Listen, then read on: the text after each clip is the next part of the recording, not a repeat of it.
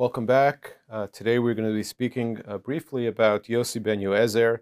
Yosi ben Yoezer is brought down in Perek Aleph, Mishnah Dalid, and he is actually the first of, he and his counterpart, his partner Yosi ben Yochanan, both named Yosi, were the first Zug.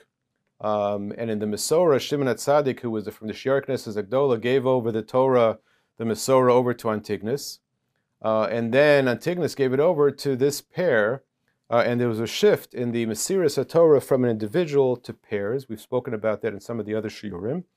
And in these pairs, as the Maharal tells us, the first was usually the Nasi, who usually operated with Ahava, and you'll see a different conduct and a different way of understanding in terms of their teachings, whereas the second was the Av Bezdin, and usually spoke and conducted himself with a certain midah of yira, which is also reflected in their teachings.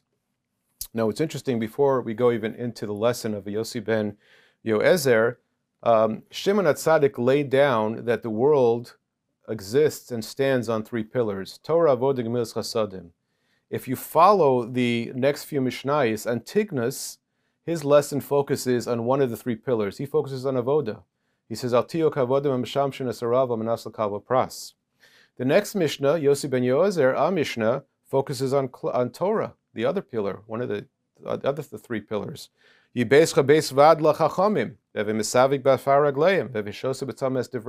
focusing on how to strengthen and develop the Amud, the pillar of Torah. The next Mishnah, which we'll speak about separately, is on the pillar of Gemilas Chasadim, which talks about We'll speak about that separately. Now, why Yosi ben Yoezer taught this Mishnah? So it's brought down in Sefer Koheles that Shlomo HaMelech, in writing Koheles, said that everything, all materialistic things that a person experiences in this world, is Hevel Havolim. Now, what is the significance of having Shlomo HaMelech, who was the king and who was one of the wealthiest kings, to say these words? So it's brought down in the Medrash that it's that more meaningful coming from Shlomo HaMelech, because if somebody else said Hevel Havolim, maybe it's because they never reached that level, they never experienced it, so they're jealous of people that have wealth, and so therefore they're saying it's all nonsense, it's all ridiculous, people are wasting their time.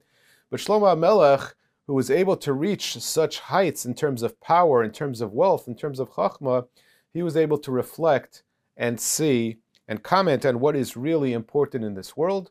Similarly, the Chazal tell us, Masechta Saita, both regarding Yosi ben Yoezer and Yosi ben Yochanan, that when the two of them passed on, the two of them died, it says, Batlu ha'eshkoiles, the eshkoiles ended. What exactly are eshkoiles? So the Gemara there says, eshkoiles is an acronym, actually a contraction of two words, or three words, ish shehakol boy, a man or an individual that encompasses everything.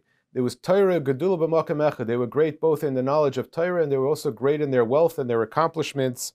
And so therefore, hearing from them that Torah, for example, in the case of the teachings of Yosi ben Yoezer, is so important that you should make your house open to the Chachamim, and you should literally drink in thirst their words and sit at their feet and gather dust at their feet, is a more meaningful message coming from somebody who is called Isha Eshkoiles. He experienced wealth, he experienced great chachma, and nevertheless, he's emphasizing that you should be misavig b'afar regleim, and you should be shaisa b'tzames divreim.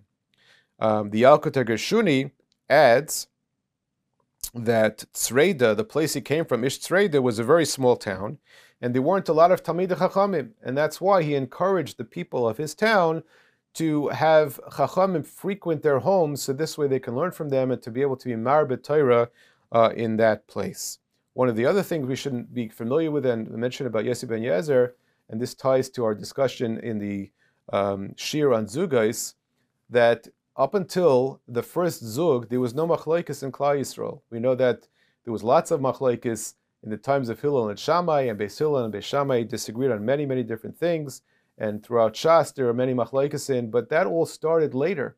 Up until the time of these Zugais, the first pair being Yosi ben Yoezer and Yosi ben Yochanan, there was no machlokes. The first machlokes arose with Yosi ben Yoezer and Yosi ben Yochanan.